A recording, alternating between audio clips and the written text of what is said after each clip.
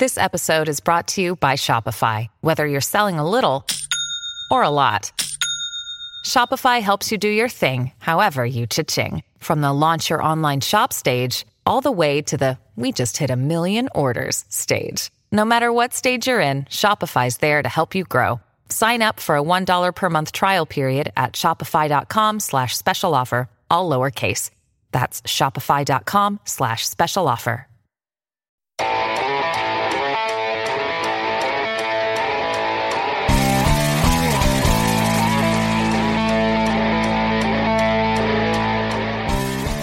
Hello again, everybody. It's time for the Mainland Podcast. We are on episode number 143. I am Michael Citro, the founder and managing editor of themainland.com, SB Nation's site covering Orlando City SC, the Orlando Pride, and Orlando City B. Joining me, as always, my co-host up in Tallahassee, Florida, David Rowe. Dave, how are you?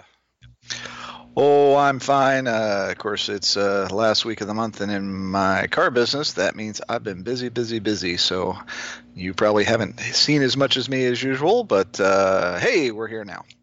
I haven't seen as much of anybody as usual because I am still undergoing repairs and painting and boxing up of stuff as we prepare to put our house on the market. So it is yes, non-stop. I got my first taste of power washing this past weekend, and did you like it? I didn't care for it all that much. It's very hot and humid outside in Florida. I don't know if you're aware. And yeah. The the weather was too hot and crappy, and it was a big job because it has never been done in the 12 years that I've lived here. And we have one of those brick walkway and driveways that stuff gets down in the crevices. So I was wearing shorts, but it looked like I was wearing brown pants by the time I got. No sense of accomplishment when you could, like, when you're halfway done and you could see how much cleaner one side was than the other. Oh, it looked nice. It was just so much of a pain in the rear end. I still actually have a little corner still to do because we have like this natural low spot at the corner of our walkway where everything the water just kind of pulls down there. Yeah. So I still got to go and finish that. So not looking forward to that. And of course, that area which had mud, of course, the landscapers trudged through it on Monday and tracked it all up my nice clean walk. Of course they did. This week on Cars and Home Improvement. Yeah, so sorry to bore everybody to death, but you know what? You did just watch a 0-0 draw on Saturday, so you should be used to it. Yeah, absolutely. This is the 0-0 draws of podcasts. That's what this is. Right. It happens, but it's oddly unsatisfying. Yes, and you don't even get a point out of this. No, there's definitely no point out of this one. No reward whatsoever.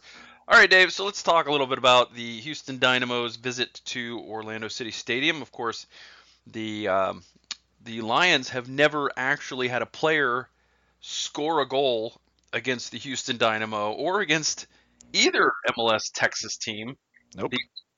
That Orlando City has to its credit against either FC Dallas or the Houston Dynamo was scored by Dynamo goalkeeper Tyler Derrick back in 2015.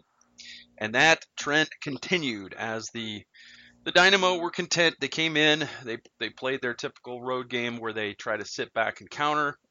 I thought Orlando City did a really good job of not allowing too many dangerous counters. There were one or two iffy ones, but for the most part, it was a lot better than what we've seen, especially against Houston on the road last year.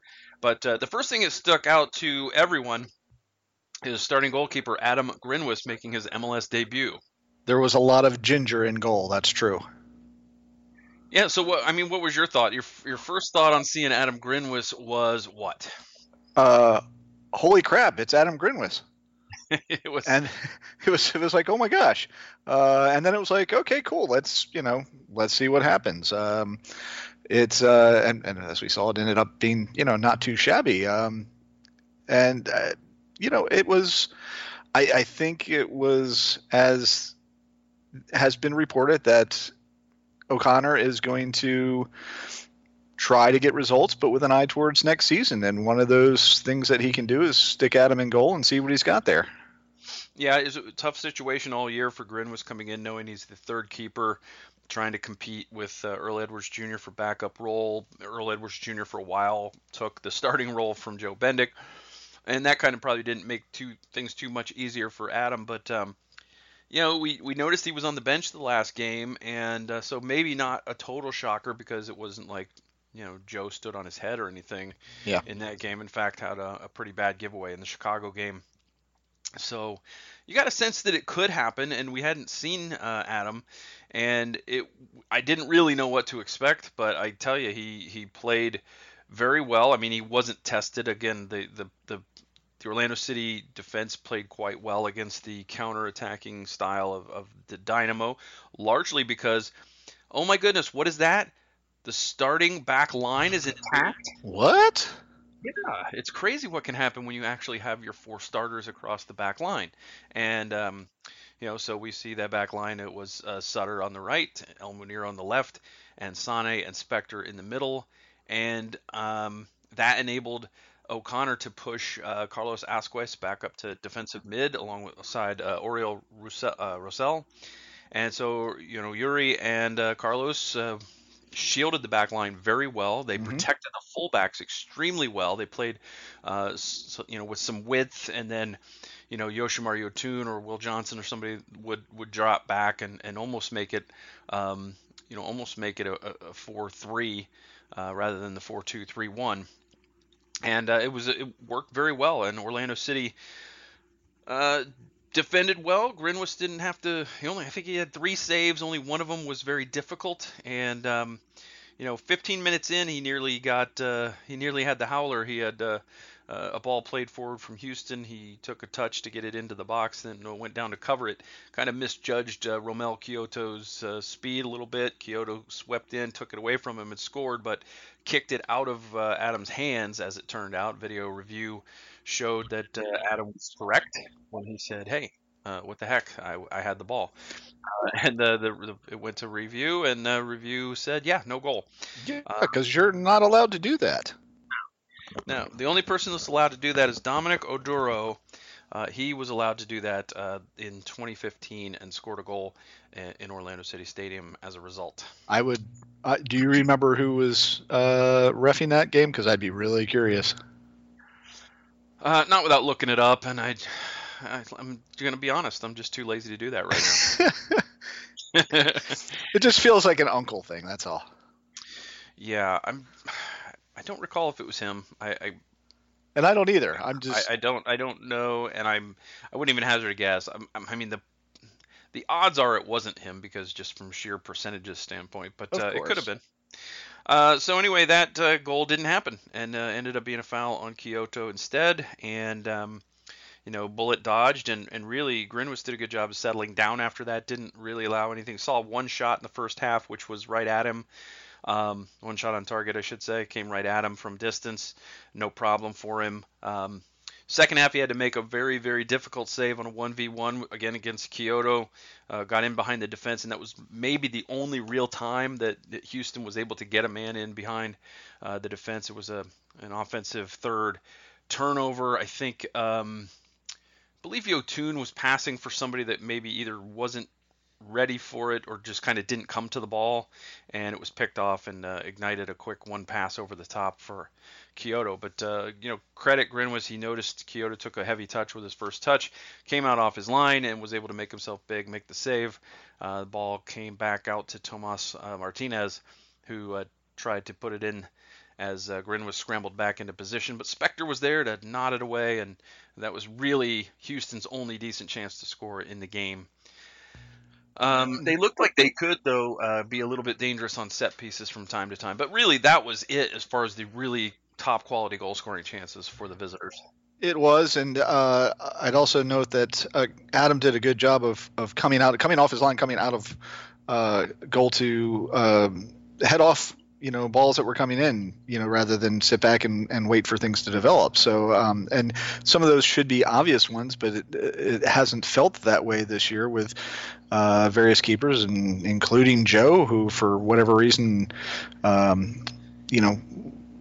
went backwards this year. So it was. I remember this because I remember commenting, "Oh, look at that! He came out and got the ball. That's excellent." Yeah, coming out and getting the ball is excellent. Getting the ball is what you should do if you're a goalkeeper. I recommend it. It's better than not. So, on the other end, Orlando City didn't really trouble, Joe Willis very often. He only had to make a couple of saves himself, and really a disappointing night in terms of scoring chances. There were a couple chances to go back post that were just a bit wide. Yotun had one or two of those, and maybe El Munir, if I'm remembering correctly, just missed the back post. There was another ball into the middle that Koleshin got his toe on and sent that just wide. So there were a few opportunities there that were missed. Never really much of a game. But I would say it was probably more entertaining than the 0-0 draw the last time the Dynamo came when Bobby Murphy was interim coach for the first time. And, yeah. It ends up being a point for the home team and not mathematically eliminated from playoff contention yet, but essentially eliminated from playoff contention because they would need to win the rest of their games, have a bunch of other teams lose a bunch of games, and then make up like a 20-some-odd goal differential. So you're saying there's a chance. I laugh so that I don't cry. I'm sorry, folks. I don't mean to make light of a really terrible season, but really, what else can you do? Yeah, we can, like you said, laugh or cry. And as listeners know, we usually choose to laugh because otherwise it would be a really, really depressing podcast. We've laughed, we've cried, we've kissed hundreds of dollars goodbye. That we have. That's the 2018 Orlando City season in a nutshell. What do you say, Mr. Rowe? Who's your man of the match from a 0-0 draw between the Dynamo and the Lions? There was quite a few players that played well, mostly on the defense, and so that made it a little bit more difficult this week than usual. For me, it came down to Lamine Sané or Carlos Askews. I'm going to give Askews the nod for myself. Just that pass that he made to Koleshin in the first half was very, very nice. He had excellent passing percentage, and it was nice to see him, in that role rather than subbing in on the back line. So for me, I'm giving it to Carlos. Yeah, very good passing night for Carlos. Very good night defensively. He really looks comfortable in that defensive midfield. Obviously Grinwis is the sentimental favorite. A lot of people picked him in our poll. I did the grades this week, and I think he was a runaway winner in the poll because he gets the shutout as his first. It's a very sentimental pick, but he didn't really have that much to do. So I had a hard time giving it to him, and I ended up giving it to Lamine Sané because you saw what he can be finally. And he paired well with Spector. He did a great job covering for El Munir when El Munir got beat. He always seemed very active. He'd poke the ball away whenever Houston started to mount some kind of a threat. He was usually the guy clearing it out. And great night for Lamine, and it's good to see him back on the field finally.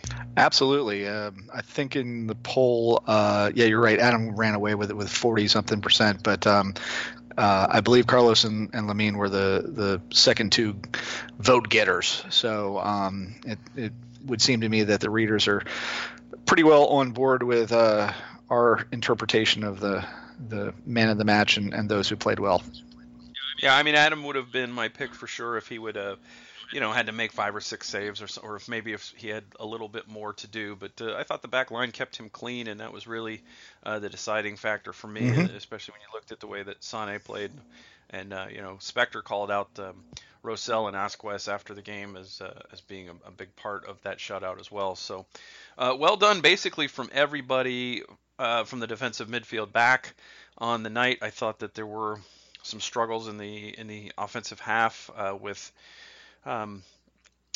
particularly I thought Yoshi was a bit off. I thought that Koleshin still doesn't look like he's recovered fully from his injury. And, James O'Connor didn't really roll the dice much in terms of getting a replacement out there. He went with Stefano Pino and taking off Koleshin, and it wasn't the magic bullet. No, and it's as much as I liked it when we signed Pino, a lot of that based, of course, on what he did in USL and in particular against Orlando City. NASL, excuse me. But in particular, what he did to Orlando City in the Open Cup match, it's unfortunately has not translated this season in purple.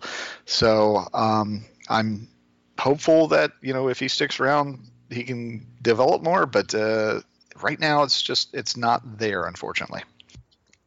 Yeah, it may just be a confidence thing. It's really hard to say. It's when some guys can make that next step to the next level and some can't. He's a two-time Golden Boot winner at the Division II, essentially a Division II level in this country. You would think that he would have more to offer offensively than what we've seen, especially after he scored a goal in the opener.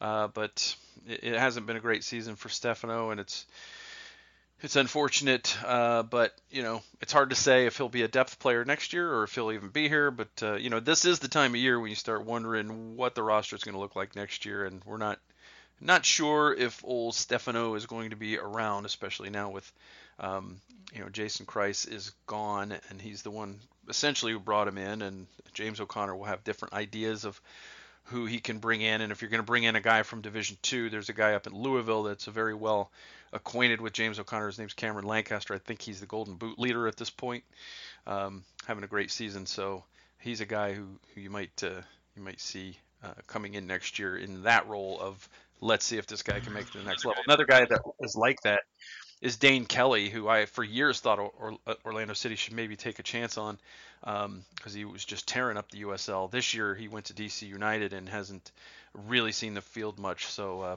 I think, in fact, I believe he just got a goal in a friendly the other night for DC, and it was his first goal for United, if I'm remembering. That sounds right, yeah. I think I remember reading that. So anyway, that will do it for Orlando City portion of our show, because they don't play this weekend, Dave. We have a merciful weekend off with no Lions to watch.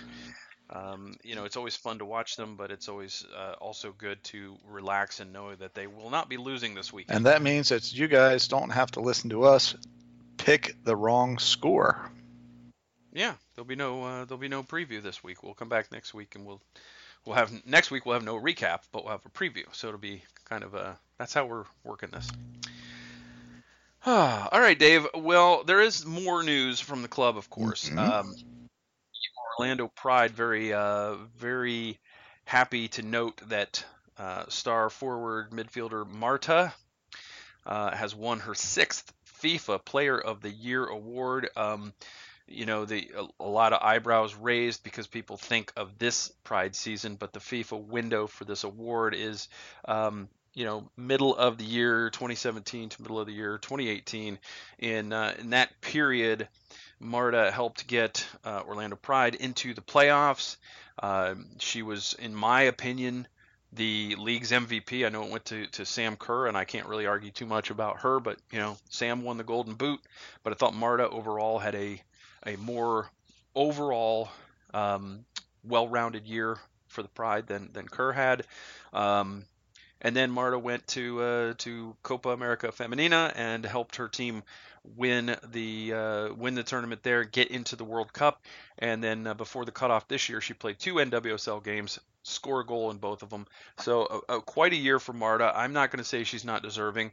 Of course, Sam Kerr did deserve to be a finalist and was not, which is too bad because what Sam did with both in the NWSL Indeed is beyond reproach. I mean, she had a terrific year and was certainly one of the 3 best, if not the best player in the world. So shame on FIFA for leaving her out. But 2 Lyon teammates were the other finalists, and Marta swooped in and got number 6. Well, I can't be anything but happy about this. Obviously, I agree with you on all the stuff you said about Kerr. Obviously, she is one of the best players in the world right now, and I'm sure we'll be in these discussions going forward. So even though it didn't happen this year, it wouldn't surprise me if she gets a couple down the road.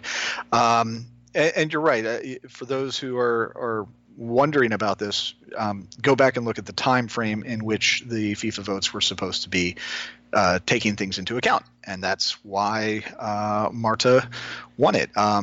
Were there others that were worthy? Of course. That's why there's multiple, people up for the award.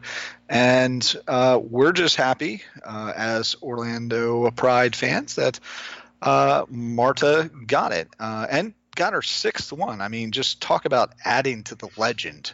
That's a lot. Yeah, 6 times being named Player of the World is pretty good. Yeah, I don't think either of us have done anything that quite reaches that level.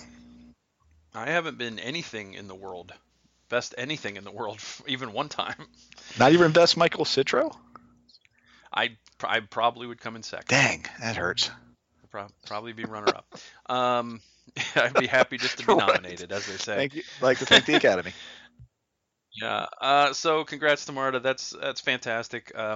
If you haven't noticed yet, we've been running our Orlando Pride season in review player grades on the site over at themainland.com. So we've done a few so far. We've done Rachel Hill and Christine Nairn and Sydney LaRue. We've got some more coming up. So check those out if you're a Pride fan and weigh in with your comments, because it's a pretty mediocre season for the Pride, and you're going to see a lot of that reflected in the grade. Yeah, there's obviously there's internal voting, and Michael's right. There's been a lot of meh. Yeah, the one cool thing though that we did discuss, we talked about Sam Kerr earlier, and how she wasn't even MVP of the league last year or this year. She won the Golden Boot both years, and again, they have an award for scoring the most goals, but I can't argue with Lindsey Horan being named MVP, because she did so much more than score goals for the Thorns. She played defense, she had assists, she was dangerous on set pieces. She was really kind of a jack of all trades for the Thorns and helped them get into the final. And Kerr did a good job of helping Chicago get to the playoffs. But I mean, really, you just unplug Kristen Press and plug in Sam Kerr, and the Red Stars really didn't have much different from last year to this year. Yeah, and good for them for being able to do that. But you're right. Horan has been phenomenal, not just for club but for country as well. So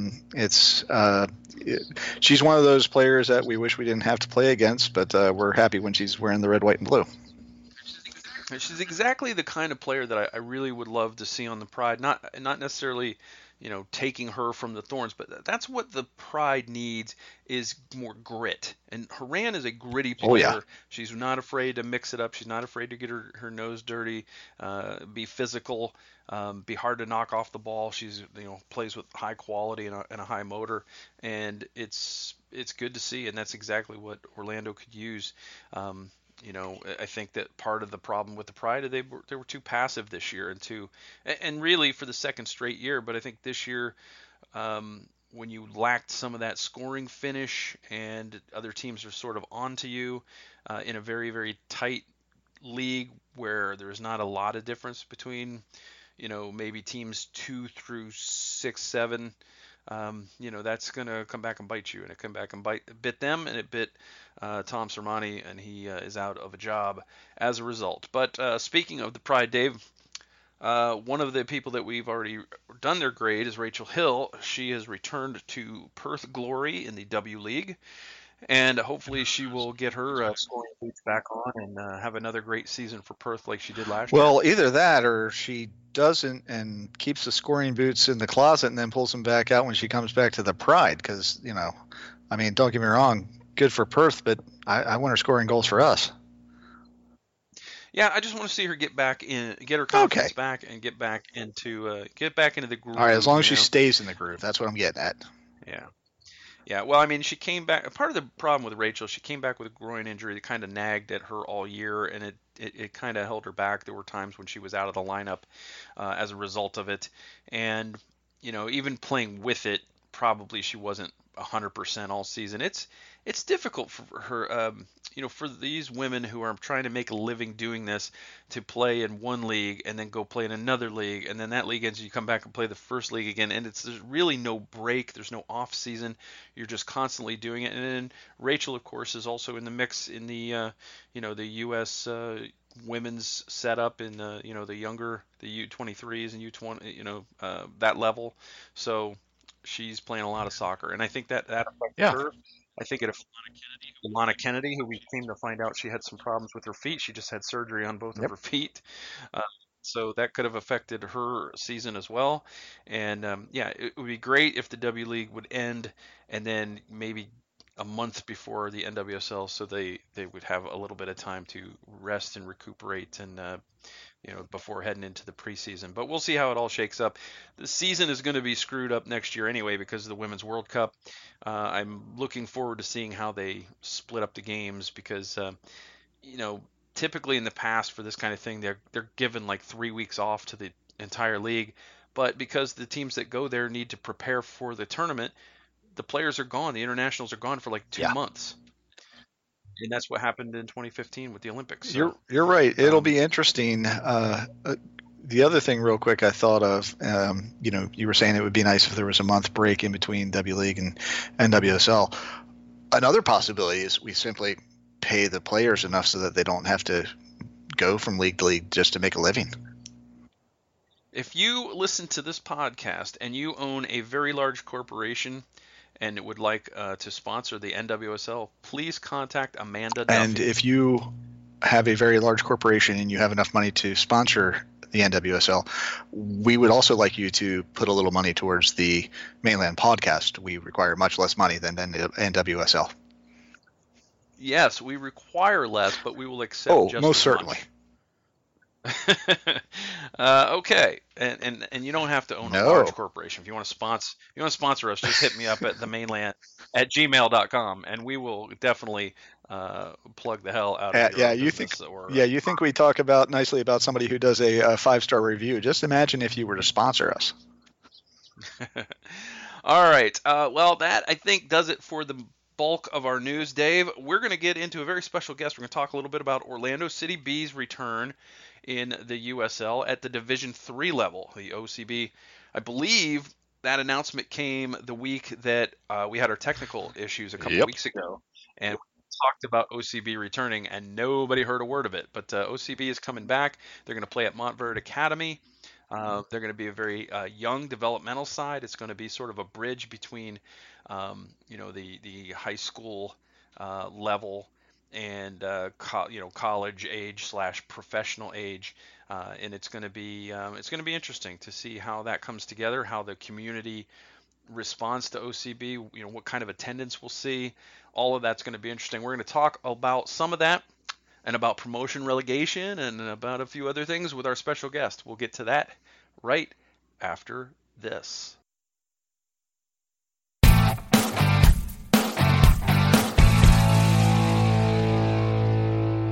All right, joining us this week on the Mainland Podcast, we're very happy to have with us the USL Senior Vice President of Division III, Stephen Short. Stephen, thanks for being with us on the podcast.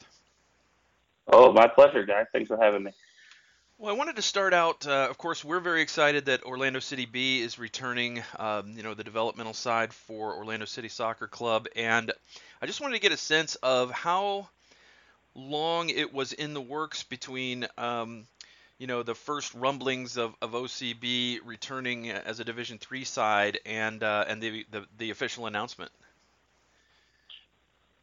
Wow, I don't even know if I can pull exact dates. I can tell you that it had been a while. So, when Orlando City B decided to take a year off of USL, and all that was kind of, I think, to set the stage for long-term planning for the team, it probably coincided perfectly with where we were with moving USL up to Division II at the time and realizing there was going to be a void beneath USL in Division III. And I'm sure you've heard at that time, we really started turning the wheels, if you would, of the idea of, well, we're in a great position to launch USL Division III and really take what we've learned for the teams that were in Division III that moved up to Division II and really apply a lot of those best practices into the league and how we can make that better. So I believe those conversations, while we've been having them for a while with Orlando City and as a whole, pretty much work in parallel with each other. One certainly didn't cause the other. I think it was the fact that the organization and the club as a whole were really trying to figure out where they wanted to go with the second team. Mm-hmm. And it worked out well that we were launching USL Division III, and we're excited to have them back. And I can attest that many of the teams they'll be playing against, some that we've announced and some that we haven't, are excited to see the Orlando City brand come to their city. One thing I'm interested in as a soccer fan is the MLS two sides in USL, and I'm just curious as to what you've discovered over the last few years in terms of why those teams seem to draw so poorly. Even teams that are very competitive in the league. I know Orlando City B made the playoffs their first year. New York Red Bulls 2 has had great success. What seems to be the sticking point with getting fans out to those particular games when you don't have such problems at other places like Cincinnati and places like that? I think we continue to try to figure that out. And for each club, it's completely different. OCB played downtown, right in a beautiful stadium for several games, I think, in USL. And so it's right in the heart of everything. And I think you get to a point where being right downtown, playing the same fan, maybe it was, there's a lot more soccer to consume, which is a great thing. So maybe a lot of people that couldn't get first team tickets could, start at OCB and continue to, if there was a waiting list or not, work their way into the club. But for me, I think it's an exciting opportunity, especially seeing what the club is doing by moving to Montverde. Having lived in Orlando and the Kissimmee area and even on the north side of town for a little bit, was to see these different pockets of communities around the city. And I like what the club is looking to do with tapping into a market that, if you live in Montverde, the Claremont area, and you work downtown, once you come home, you're probably not going back downtown.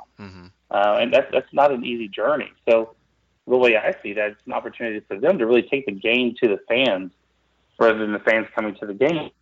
It's a neat approach. I know that they're really methodically looking at how can we make sure it's a great atmosphere, not only for the players, but for the fans in that area. And I'm sure that they're hoping a lot of the supporters groups come out too and really create that atmosphere that people want to be a part of it. Were there any lessons learned from the beginning of OCB, starting out over in Melbourne and then moving downtown? Was there anything you could take away from that sort of helped the decision-making process with moving to Montverde and all that come to fruition? There certainly is, and I know the club has probably had the bulk of those, and I think a lot of that is realizing that you still have to put a lot of emphasis on local marketing and being out in the community and engaging and just not expecting people to show up. The whole build it and they will come mentality doesn't work. And we've shared that with a lot of our team owners and even their fans and their front offices to understand that, yes, there's a lot of great affordable night of entertainment. You're going to see some great players. You're going to see some great soccer from not only Orlando, but from around the country. And when it comes to town, it's all about getting that message out of, how affordable is it? And how do you get to the stadium? What's the easiest way to get there? When are the games being played? And it's really about tying into those communities. And as cliche as it always sounds, and it really does sound cliche, we always say that the club has to invest in the community before they should expect or even see the community invest in the club. And part of that is, I'm sure, monetarily, but a lot of it's time and effort that the players are there doing community service and that, they can see that this is their club too. It's not just a club looking for a field or something like that. So we're excited to see the club, how they operate in the area and take that out into the Claremont and the Montverde area and to see those fans. And, maybe we'll see a future player for Orlando City come to their first pro soccer match out there. And maybe it's years down the road, but to see that type of impact would be amazing. You brought up an interesting point when you talked about the clubs investing in their communities. And, what sense do you have of the MLS teams that are operating either D2 or D3 teams in terms of what they're willing to do, what they're able to do in terms of marketing specifically for the USL sides? I think one of the strengths that you're certainly going to see is truly the power of the first team. Where if you look at a lot of the new USL Division III teams, it's a single entity, if you would, right? It would be the Greenville Triumph or the South Georgia Tormenta.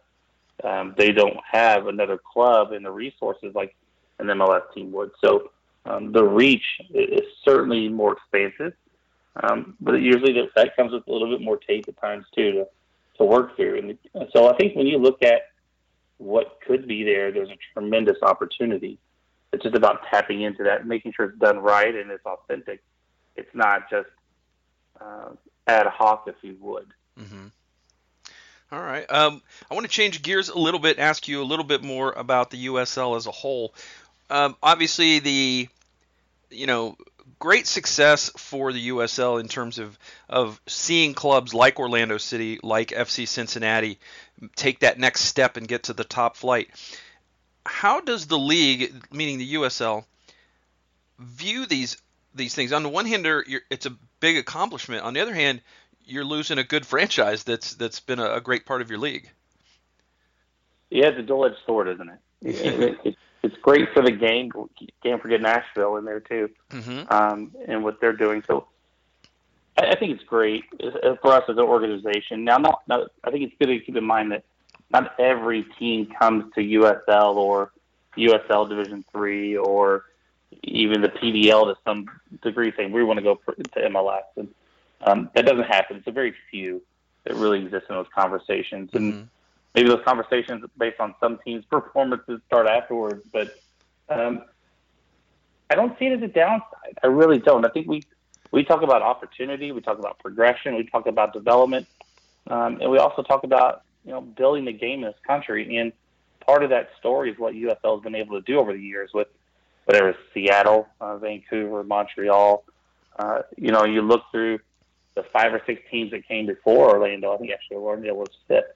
But the teams that come after that, they've all paved the pathway of if that opportunity is there, maybe that move becomes an option. But more importantly, what they've done is prove a model. And where their focus was, it was getting into the market, making sure the brand was strong, making sure they connected with supporters, making sure that, it was affordable, and continuing to move through these obstacles that maybe their predecessors encountered before them when launching professional sports teams. And the challenges changed for years.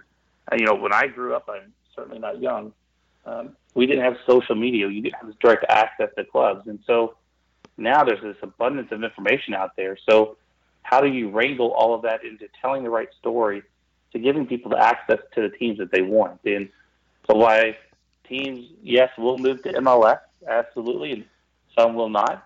We're certainly growing into new markets with USL Division III. Who knows? Down the road, you'll maybe see a USL Division III team move up to Division II, and that's their goal. So it's exciting for us to see this new phase that we're entering. And a lot of that marked today with the announcement of our rebrand. Yeah, can you just get into your rebrand a little bit and what some of the thoughts were behind this and what kind of sort of long-term goal this will help you guys achieve? Well, sure. If you look at USL over the years, how many leagues have we operated effectively? And there was a missing piece, I would say, and that was something that would tie them all together other than just the term USL. And so, when we looked at it, it was a lot about unifying the structure. All these leagues were at different levels and the stories that they tell. So when you really look at the USL Championship, that is the pinnacle of the system. Whether it's the playing on the field or the passion in the stands, that's what it all drives to. When you look at USL League One, which is exciting for me personally, not to make it personal, but it's exciting to see that. We knew that launching USL Division III, that was a temporary placeholder for us and purely positional by name. So it would be built on the foundation of USL and a new division. So to have that identity coming out for the first time is exciting. And then you also look at what the PDL has been over the years.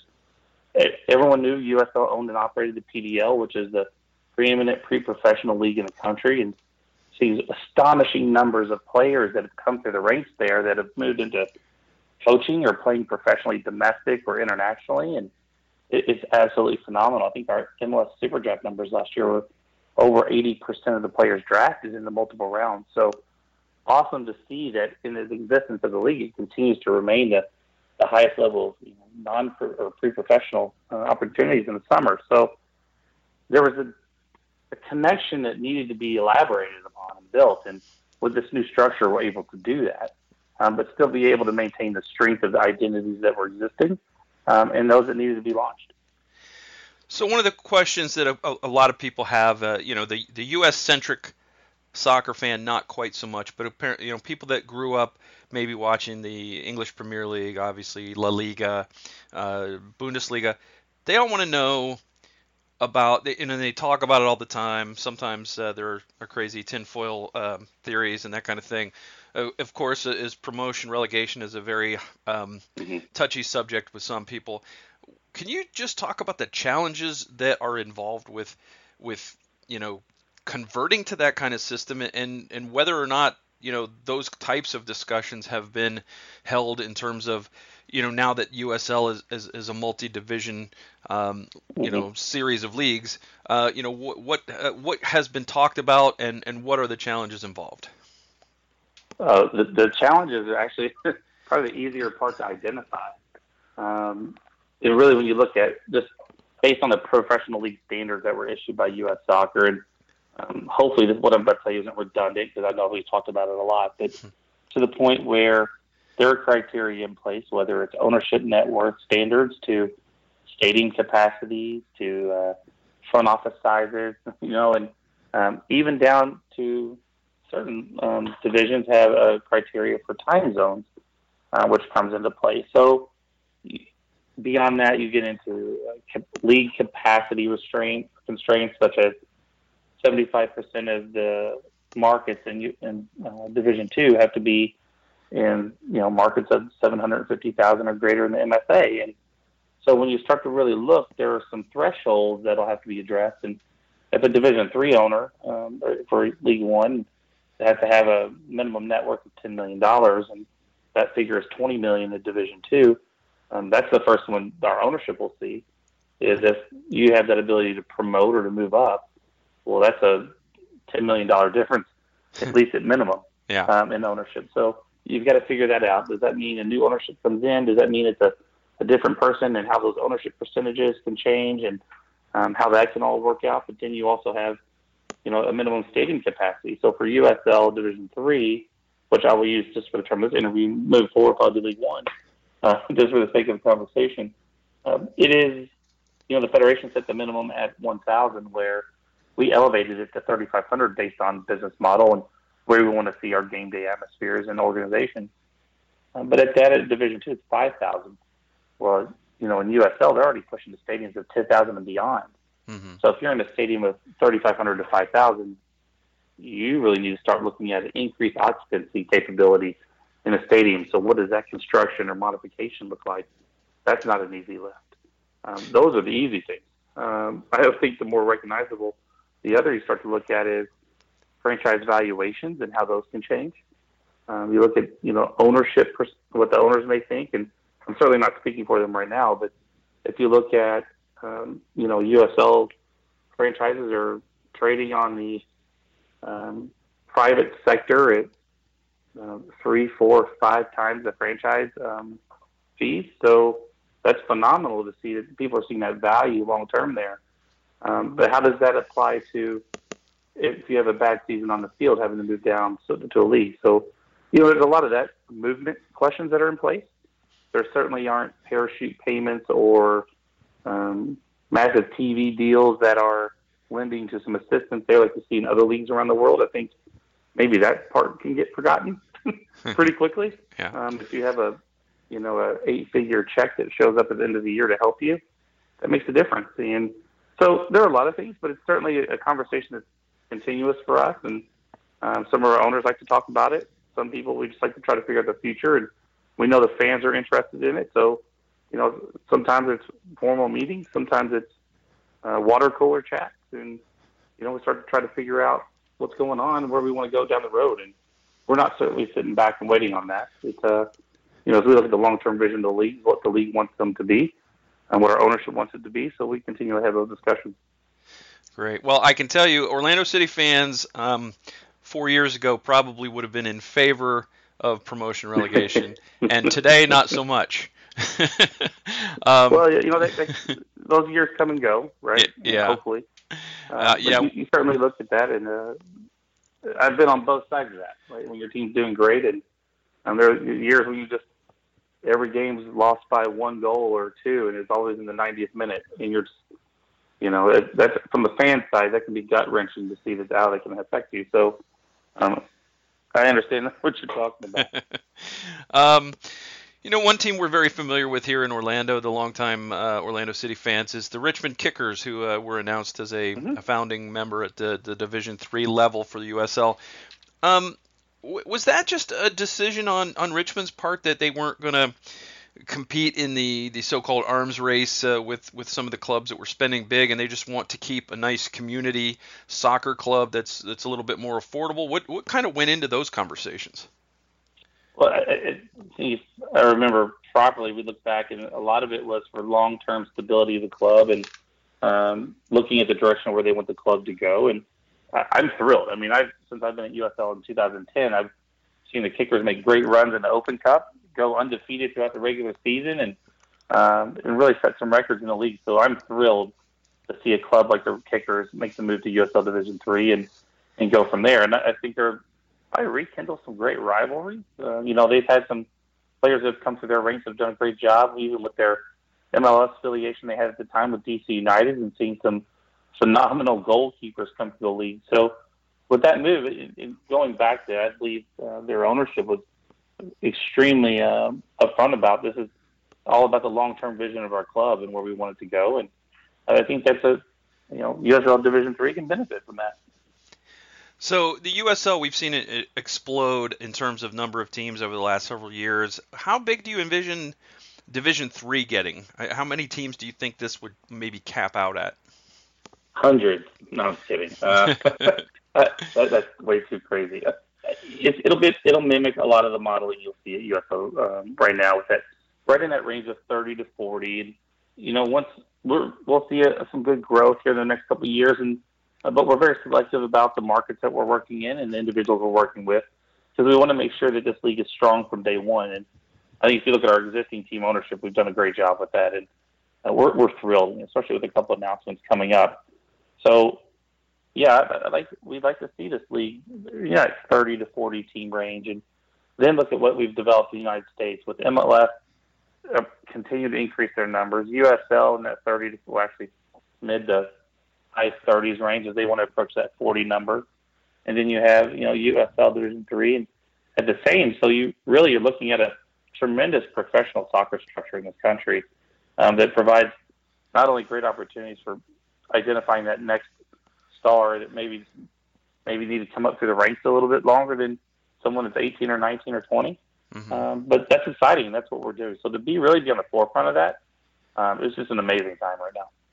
One of the things that I'm interested in that probably a lot of our listeners are not is the Canadian Premier League. Actually, have there been any discussions of a cup or maybe a sort of a championship game between the D3 or the USL at any level and the Canadian Premier League? I couldn't say no. I mean, if it's happened, I haven't been a part of it, but that doesn't really mean much. It's just a matter of I think we're focused on getting the league launched properly in 2019, and USL again moving into the championship for 2019. But we've already been pretty open about discussing an interleague competition between what would be Division II and Division III at that time, and that's going to be exciting for us. I mean, our guys are already working on what type of structure that looks for, how many games would that add to the team schedule. So then we have to start looking at scheduling windows, because then you're looking at teams that will play in the U.S. Open Cup, League Cup, and then League itself. So maybe we see a treble winner in the future. I don't know. But that would be exciting to see. Yeah, that would be great. Stephen, before we let you go, hypothetical, if I were to slip you a crisp Benjamin Franklin, could you maybe make Atlanta United 2 go away? It would take at least 2. Okay, well, I'll hit up my mainland staffers and see if we can make that happen. Well, you know where my address is, but I think the exciting part is, I was in Orlando for the last time Atlanta was in town, and just a rocking atmosphere downtown, and it was amazing. And what a beautiful stadium, the fan groups, and I mean, it's just a first-class atmosphere, and I love it. And I can't wait to see what type of atmosphere the club builds out of Montverde. So when teams in USL, Division III and / League One come to town in March, what that's going to look like. And so I can't wait to get out to a game. But we can't wait for OCB's return either. Stephen Short, USL Senior Vice President of Division III, thank you so much for being with us and being generous with your time here on the podcast this week. Where can people find out more about Division III online? Well, as of right now, until we completely make that brand transition, USLD3.com. You can follow us there on Twitter. Or if you even want to follow my travels when we start looking at new markets for expansion, or just what I do throughout the day, which sometimes is exciting, sometimes it's what you'd expect. USL Steven on Twitter. Awesome. Thank you so much, Stephen, and we look forward to seeing you out at OCB games. Thank you, and we'll make sure to catch up when I show up. All right, great. Thank you, guys.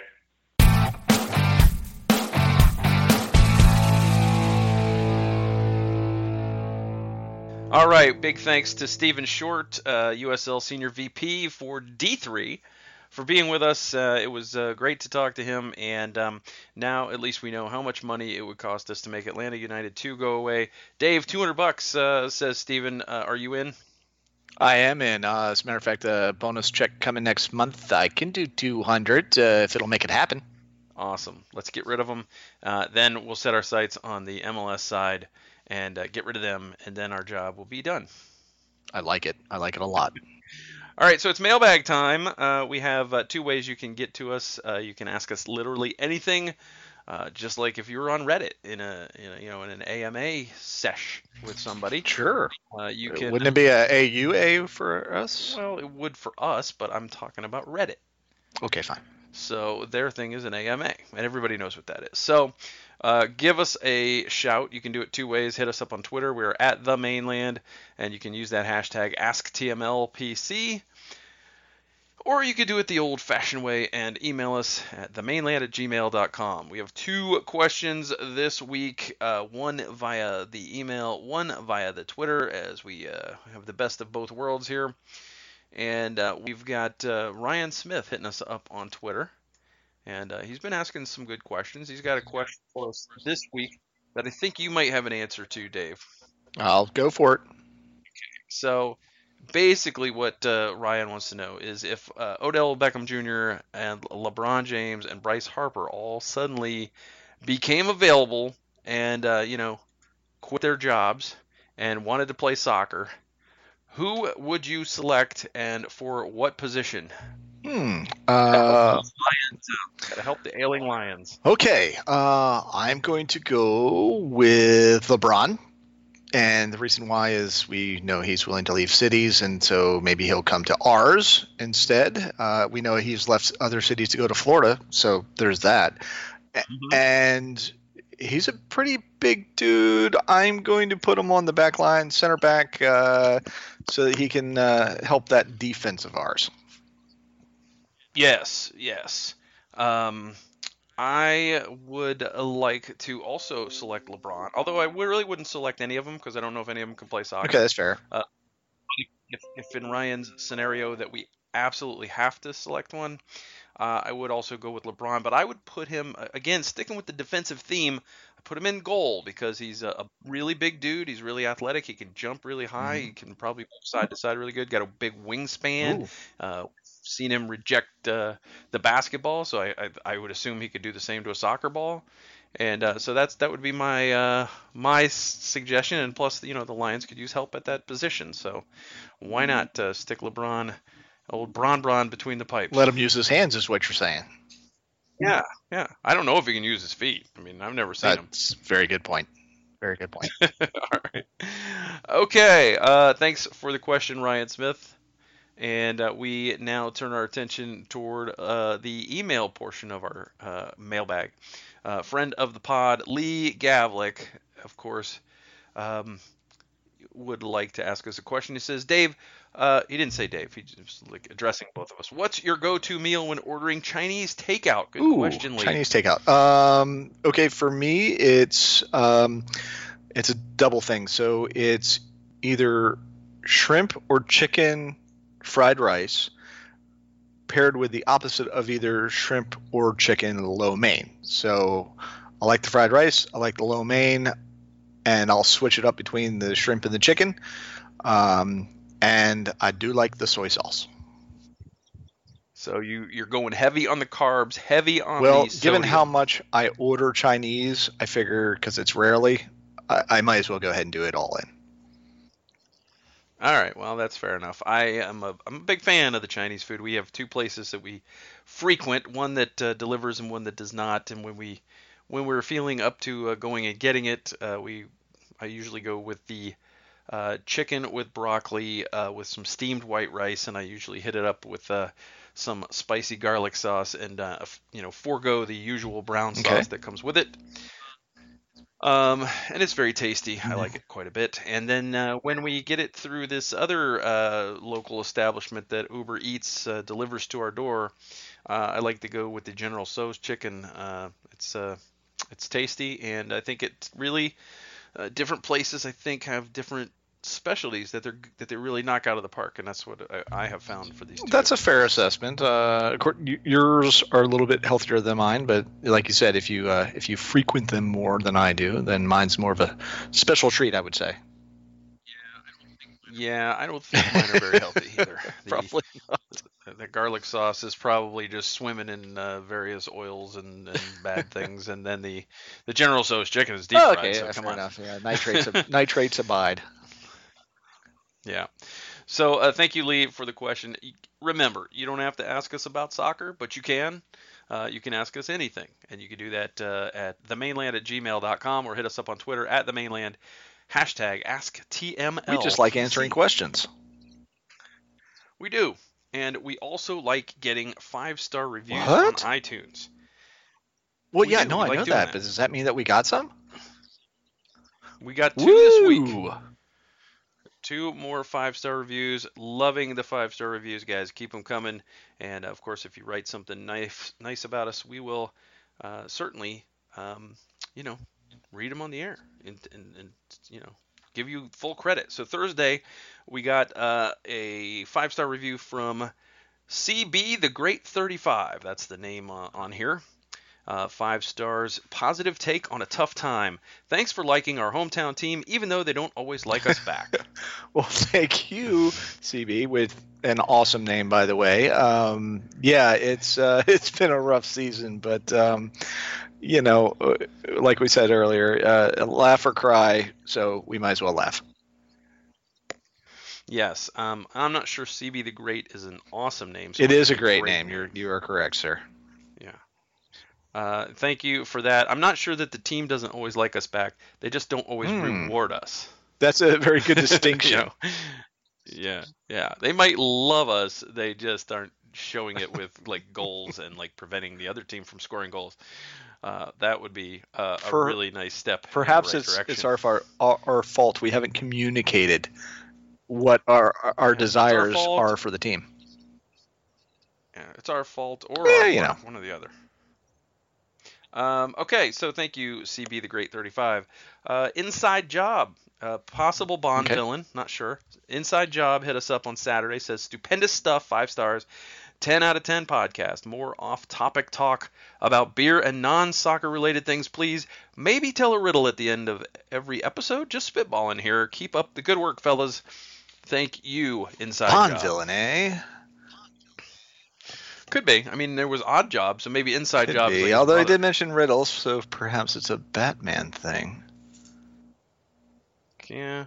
Well, the Riddler is. He is at indeed. large. Regardless, I don't know if, given the length of the typical podcast, if we could go off on too many tangents without, really harming the listeners.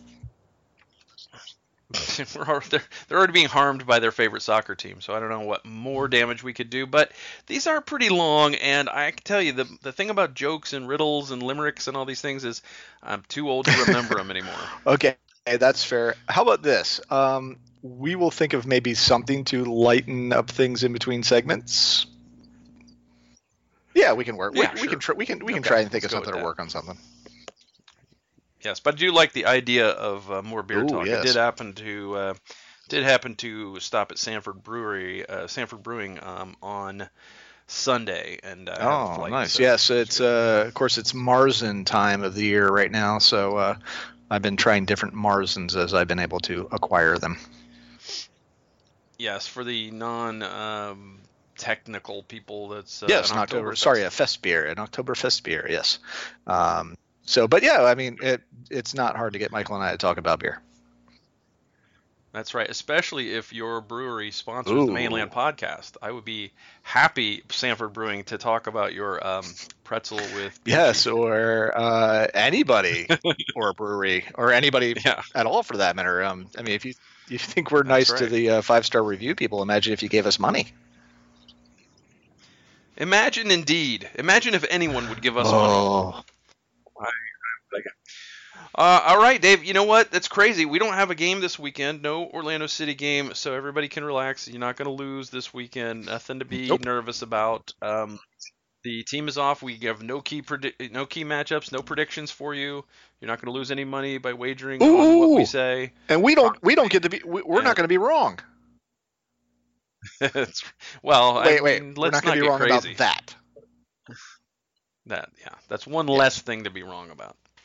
Okay, so that will do it for episode 143. Again, inside joke. But we'll be back next week to talk about whatever comes up between now and next time we record. And next week we will have key matchups and predictions for a trip to FC Dallas.